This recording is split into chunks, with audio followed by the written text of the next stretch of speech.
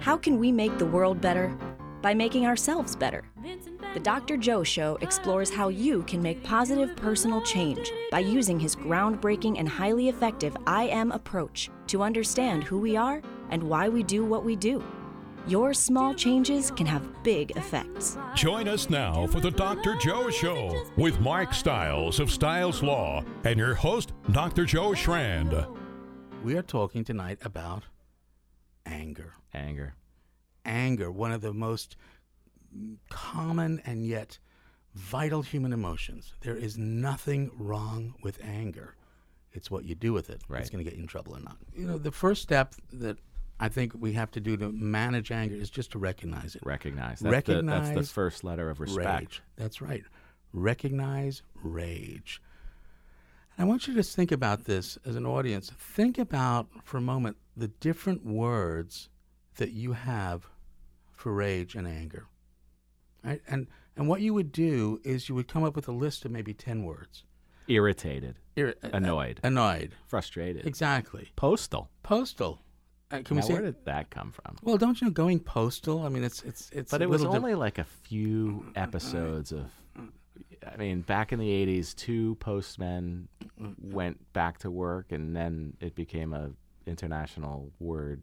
Yeah, for anger. It's true. But going postal. It certainly put its stamp on anger, though. Sorry. That's beautiful. Thank you. It's a male joke.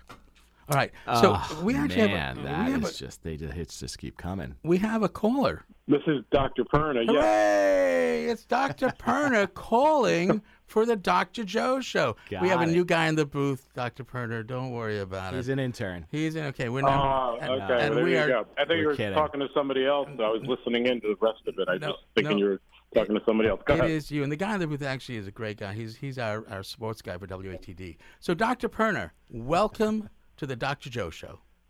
It's great to be here. It is great having you here. And I am so delighted that you're here because you have been working on anger management, not your own, but on anger management for how many years now, Dr. Perna? More than I'd like to remember. Since like the late 80s, yeah. Since the late 80s.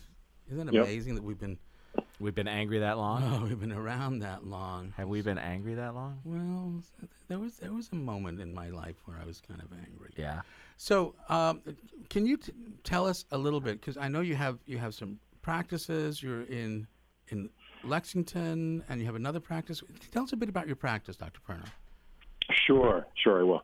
So I work out of Newton and Lexington, and I have a practice that does a lot of different work with other clinicians in terms of general work with kids and families. But I specifically have an expertise in adolescent anger management, and I work with a lot of kids and families and helping them with anger management issues. And many of the patients that I work with tend to have learning challenges that impact their anger levels. So one of the major areas that I work on with many of the kids and families that come in to see me is helping support them within their school systems and their classrooms and coordinating with their teams at their schools to help understand how they might have some specific learning challenges that are impacting their ability to function in schools. And many times kids will come home and they'll be very angry from a school day because they don't have the right academic program. And I will come in and help support them and figure out, what the right program is. So when they come home, they're not kind of getting angry with mom and dad and siblings at home, which is very commonly the case. So many times, most of the time, many of the cases that we work with, when we figure out the right recipe for what they need in school, we start to find that they start having fewer anger issues. And schools obviously provide kids with so much support because they're there for typically 30 hours a week that what I do typically is really minor compared to what school systems and teachers and educators can do in a school environment. So we really find that they, when they have the right, process, they do well. Frequently with a lot of the kids, they need what's called a individualized education plan. And that's a special education plan that's available through their schools, and we'll kind of help work with people who test kids and evaluate them. These are like psychologists who are neuropsychologists who specialize in evaluating kids with these issues. And then we will work with the team at the school to take the testing information and put together basically a plan that makes sense for kids.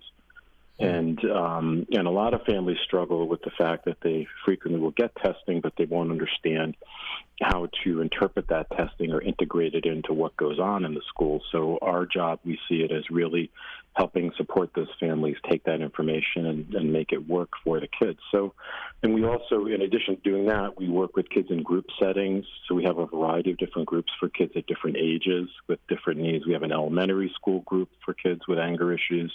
We have a middle school group. We have a group for kids who have social skill issues and have more autistic spectrum issues, who have anger problems, which is a population that frequently struggles with anger. And then we also have the like a couple of different high school groups, and then a college transition group for kids who are having difficulties with the college transition. And most of those kids have been treated in a younger group where they've already dealt with their anger, and now they're still trying to work on their learning issues and integrating that into a college environment. And we're really excited that we have that programming that we offer, because it's a sign of how much progress so many of these kids have made during the course of their treatment, that they move on and they're very successful in these next stages of their lives, both in a work environment and a college environment. Yeah, sorry, I didn't mean to cut you, but one of the things, and I'm just wondering whether this is your experience as well, what I found is that kids who have IEPs, and there may be many kids out there listening, there may be adults who had IEPs, there may be parents of those kids, but what I found is that a lot of kids on IEPs think there's something wrong with them, and that they begin to develop sort of this low self-esteem and this sense that they are broken, and I think that results in anger. Has that been your experience? Do you think kids start feeling less about themselves if they're on an IEP? Totally. It's a major issue that we deal with kids. And frequently the biggest problem is if they're on an IEP and they're not making progress, they really get angry because they feel like they're stigmatized with being on an IEP, and then also they feel like it's not helping them at all. A lot of the kids that we work with require schools, like there's a school in Lincoln called the Carroll School, which is a school for kids who have dyslexia, difficulties with reading, and language-based learning issues. And when we work with kids in that school, one of the things I think they do an excellent job of is teaching kids how to have self-esteem around their learning challenges so they don't feel so bad about them. And they really develop a curriculum that teaches them about other people who have had dyslexia, how they can manage their dyslexia in a healthy way, how they can be back in a regular school environment and be productive once they learn to read in a different way. And I totally agree with you. And frequently, and it's ironic, I had a young man I worked with years ago from that school who was very upset while he was there because he still felt like he shouldn't be there, and he had learning issues, and he was just really tough to work with, and it was hard for his family and his siblings and his family.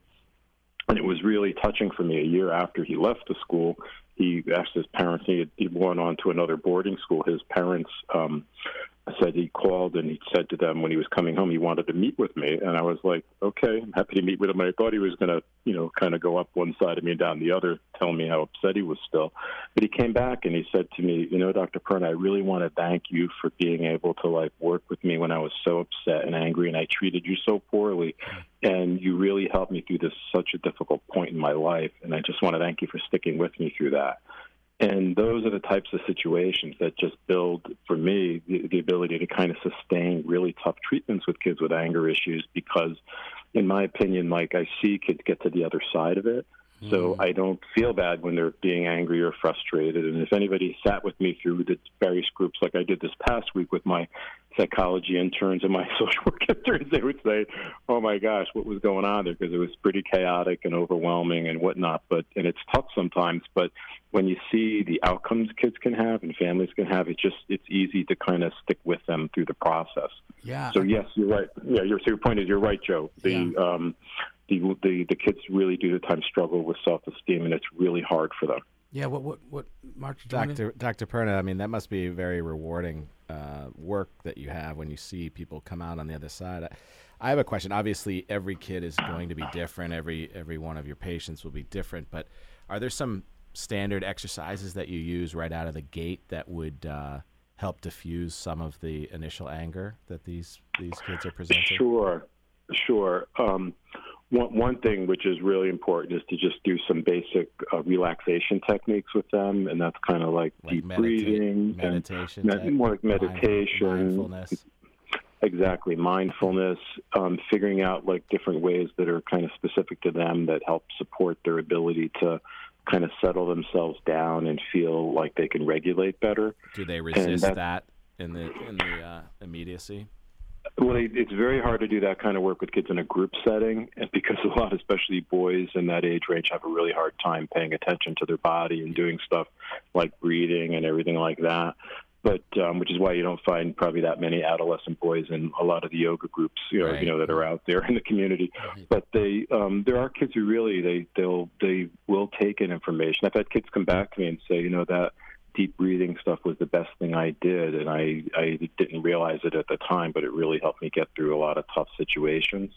One of the things I would say, though, there's other techniques that some professionals use that are more old-fashioned techniques that I don't suggest at all. And one example of a technique like that is punching a pillow. Yeah. The reason, Absolutely agree. And the reason I know, Joe, we used to talk about this when we worked together at McLean. It's the reason why it's not productive is that if it's teaching somebody to punch when they're angry, Right. it's the worst strategy you can have. So I have kids that I work with who box, and they're incredibly talented boxers. And when they box, I'll just say to them, when you're hitting a punching bag or a speed bag or whatever you're working on, just make sure that when you're doing it, you're not thinking of punching a person or that you're not angry. You're just working out and getting a good workout. It's one of the best workouts kids could get. Sure. And we actually really endorse exercise as just general exercise as a great way to kind of help kids manage their mood.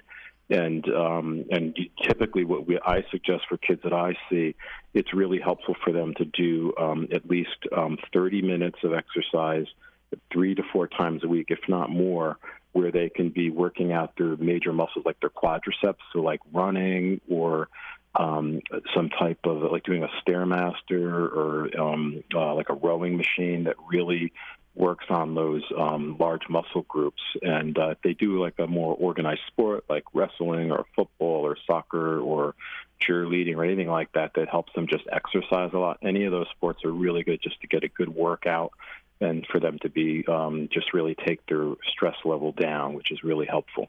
And Mark and I did a radio show on football. Yep. And we were talking really about something similar about this Channeling of the aggression. the channeling of the aggression. Yeah. So one of the techniques that I developed, which is a really silly one, I just want to warn you. So in an acute phase, on let's say an inpatient unit or in an office setting or someplace, anywhere really where a kid is really angry, if I can get their attention, I will ask them to take a tissue, a Kleenex, and just tear off a corner of it. Not roll it up. Just tear off a corner and then throw it as hard as they can. The corner? Just the corner of the Kleenex. Now, have you ever tried to do this? No. So you know what will happen? Nothing. Is they'll throw it really hard, and this little piece of tissue will just start fluttering in the air. Got it. Just fluttering. And what is that? So try it again. And they throw it, and it just flutters in the air. And after 2 or 3 times, they go, this is just so silly. And then we actually talk about impotent rage. Yeah. We talk about So how that doesn't make them more angry. No, it's never made a kid more angry. Interesting. And I guess maybe it's the presentation because I'm pretty silly kind Right. of guy, but it's that idea that it's not anger, it's what you do with it that Right. can get you in trouble or not. And what these kids begin learning is that they actually can feel this anger, and instead of doing something silly that's just going to get them in trouble, they can do what you're talking about, Dr. Perno. They can do something productive. They can use it, in psychiatry we call it sublimation, where you take these very difficult feelings and you make something productive out of it. Why not? Some of the most important social changes in the world have come about because of anger. Think about it, because anger is an emotion designed to change things. And so Exactly. the civil rights movement. And it moves people to action. And Yes. I agree with you. One of the examples I always give with that is the concept of if like a mother standing on a corner and there's traffic in the street and her child was to jump out into front of traffic and a bus was coming, saying, "Oh, Johnny, please get off, come back off the street, come onto the curb," and saying, "Please come on, you got to come back here," is not as effective as just reaching out, grabbing your kid, pulling them, and then pulling them to the curb and saying, "What did you do? You could have hurt yourself by doing that." And most people are angry and frustrated, but it moves a parent to action, not to hurt their kid, but to save them from being harmed. So if you do channel your anger in a productive way, you really you could be incredibly successful. And typically my experience with athletes, because I actually do deal with a lot of athletes in my practice, is that the ones that are channeling their anger in a productive way are doing really well athletically, and the ones who are not figuring out how to do that really struggle. And that's one of the skills that athletes really have a difficult time with. And I experienced that as a coach myself when I was working with a lot of kids when my own children were younger, is just seeing how a lot of kids struggle with anger and anger difficulties. And I don't know, maybe I was given a lot of the kids who were angry as a coach because they knew I was an anger management guy.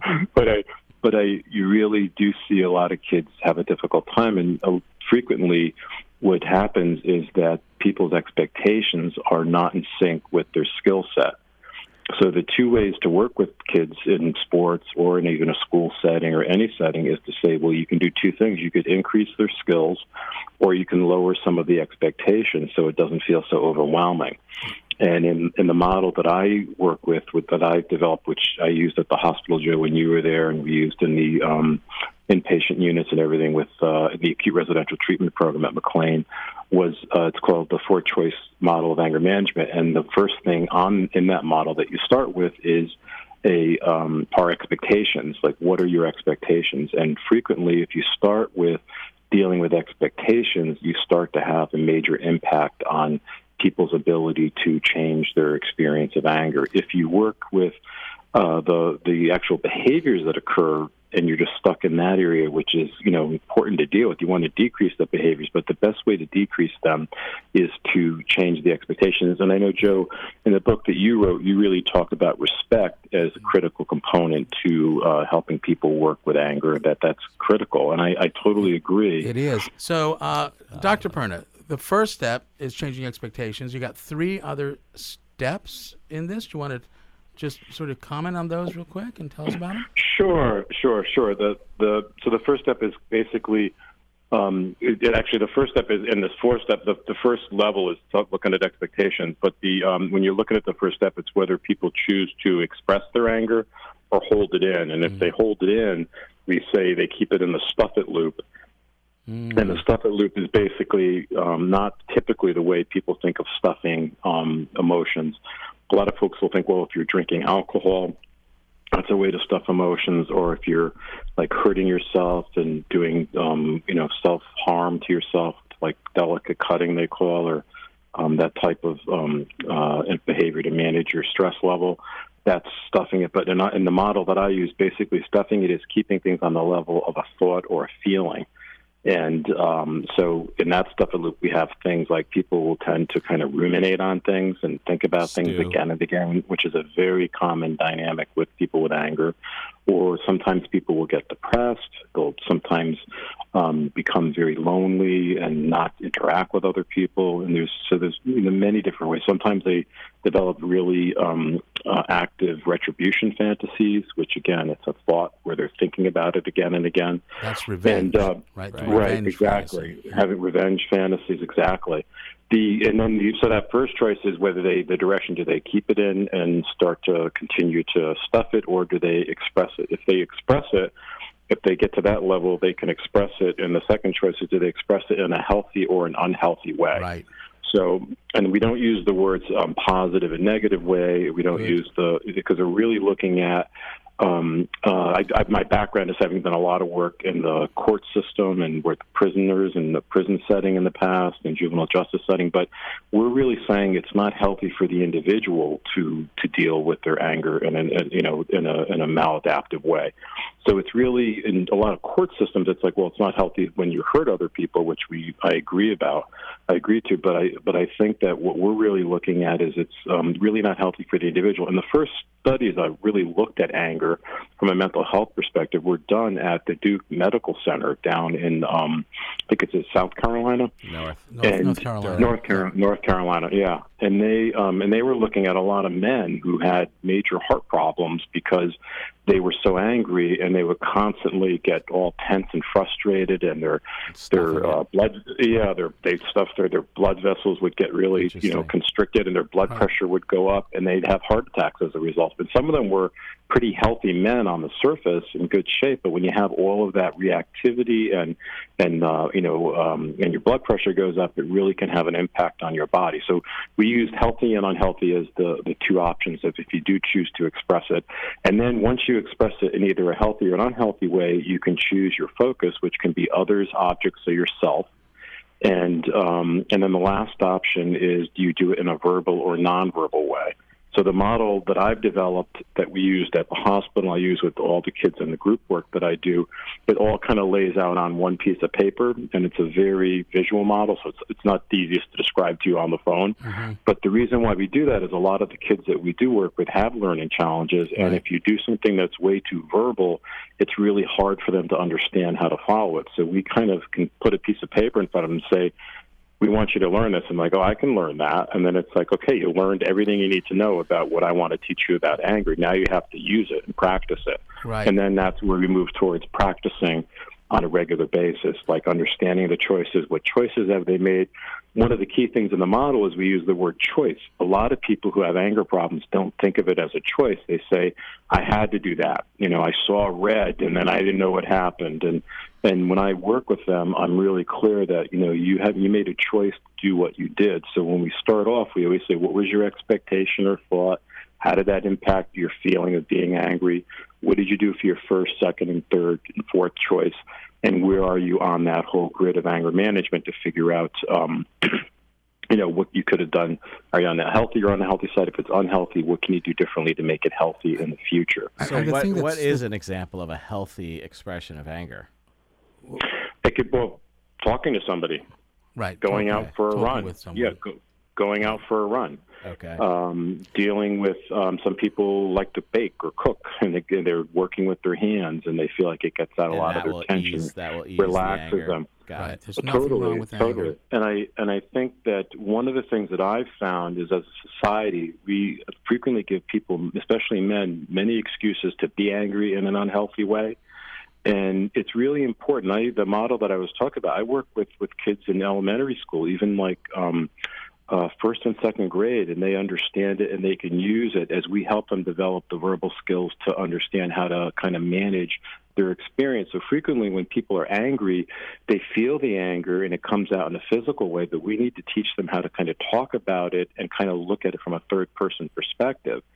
And kids can do that. And that's why, remember I said I do so much work with kids in schools and learning. That's one of the things we teach kids is how to, use language to talk about it. And when you do that, and that's with adolescents and young adults and adults as well, they can make tremendous progress with their ability to manage their anger in a healthier ways. And one of the things is we as treaters need to set really reasonable expectations. So that's the second thing you brought up, which I thought was really important, that when I go into school systems frequently I work with treatment teams with a bunch of other folks who work with kids, I'll basically recalibrate their expectations for what that kid should be doing. And when the team recalibrates in a reasonable way, remember we said they can decrease their expectations a bit while they're increasing the kids' skills, the kids will feel okay and they'll feel better and like, I can do this. And we'll say, well, this week maybe you lost it with your parents last week 5 times. Did you lose it 3 times this week? And you're like, yeah. So that's great improvement. Right. That's huge from where you were. So you can't expect them to do it all in 1 week. And, you need to give them a process that really works and kind of a pathway that they can walk. And most kids, when they start walking that pathway, they start to feel fantastic because it's like they feel like their head's above the water, where they've had their head under the water for years. Right. A lot of people who have anger issues have health issues that impact their level of frustration. So if somebody does have diabetes and have fluctuations in their sugar levels, or they have a stomach issue where they've had some intestinal tract problems, we find a lot of those folks can be more irritable because it's just when we don't feel good, we are more irritable. One of our drugstore theater kids actually said this in a talk back. He said, I'm not brain dead. Right. I'm just a little immature. And that really is different because I have a lot of faith that kids actually can begin to wonder about themselves. They've developed the ability to realize that they have feelings, they have thoughts, and that other people have thoughts and feelings as well. And so I think that young adults, adolescents, younger kids have that capacity if we then build on it, remind them of it, actually point it out to them, And they do. I agree with you, Joe. I think they definitely do. And I think that I agree with our caller in that saying that it's a developmental skill that as we get older, we have a better ability to separate from ourselves and look at ourselves from a third-person perspective. And the ability to do that, and that's what you're talking about with kind of the Buddhist approach, is really critical because we can, and when we look at ourselves from a third-person perspective, we can say, wow, why did I do that? Boy, I was a real jerk when I was, there yesterday. And one of the skills that you really want to work on with kids is if you can get them to talk about that after the fact. It might be, sometimes with me, it's a week later that they can talk about, wow, I was really a jerk in that situation. I should have made a different choice. And it's great that they can talk about it. Then we'll try to say, well, can you do it, a day later? And then can you do it an hour later and a minute later? Oh, wow. And at one point it becomes they do it before they take the action, and then they don't have to feel bad about it because they make a choice beforehand. Yeah. So that's part of that self process of awareness is that really helps you. That's a critical skill in moving ahead. I'm sorry, go ahead.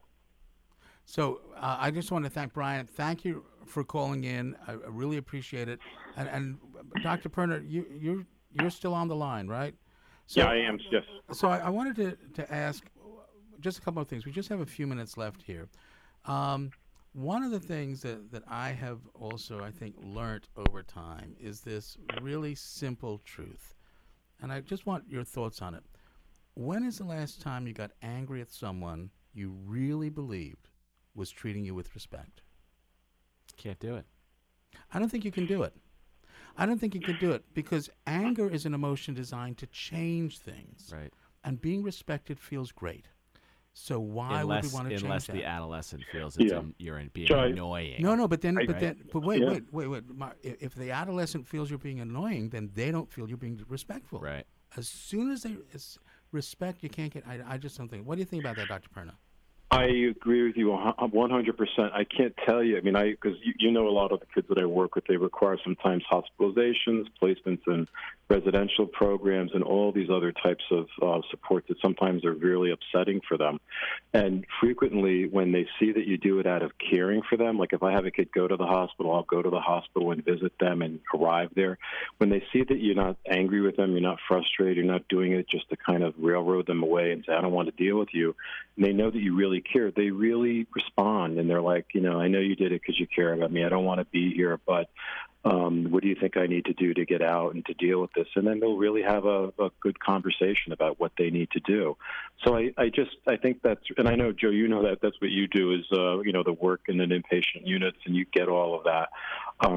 But I just think that's a tough process for kids at times, and it's something that, if they know that you care about them and you respect them, and that they're learning and you respect their right to learn, you can do a lot of things that would really upset them that doesn't end up upsetting them, and they really start to make progress and move ahead. Right, and for our listening audience, I really, I want you to think about this for a moment, because, Dr. Perna is right. We're talking a bit about kids, but most of the people I think listening are adults.